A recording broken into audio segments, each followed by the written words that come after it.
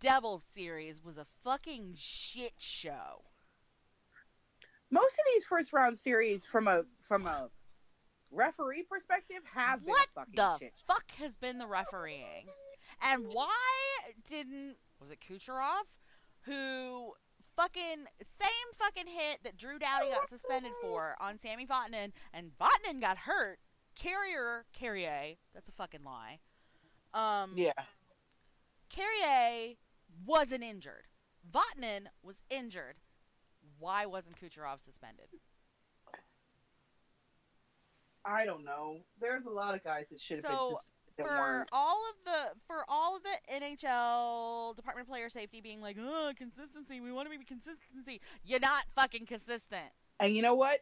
That whole goaltender interference shit is still inconsistent And because also, why if does Brad Marchand get to go to the All Star game when he's fucking suspended? true, but like for example, in the Nashville game tonight with the goalie shit, if I you didn't wave off a I didn't watch goal it. for goalie interference, call the goalie interference penalty because shouldn't there be one? My favorite stupid ass thing about hockey is that there are like three different types of goalie interference. There's the goalie interfering with somebody, which is a penalty against the goalie. Correct.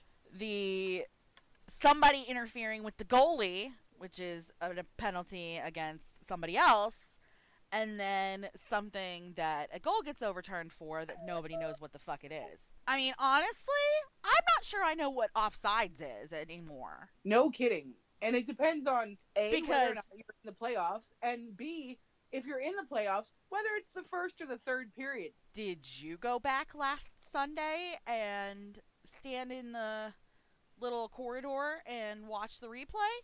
Because it sure as hell looked like someone crossed the line before the puck carrier, but apparently Toronto didn't think so. Yeah. And I thought that was what offsides was. I don't know. I guess I'm a girl and I'm too stupid and I don't know anything about hockey.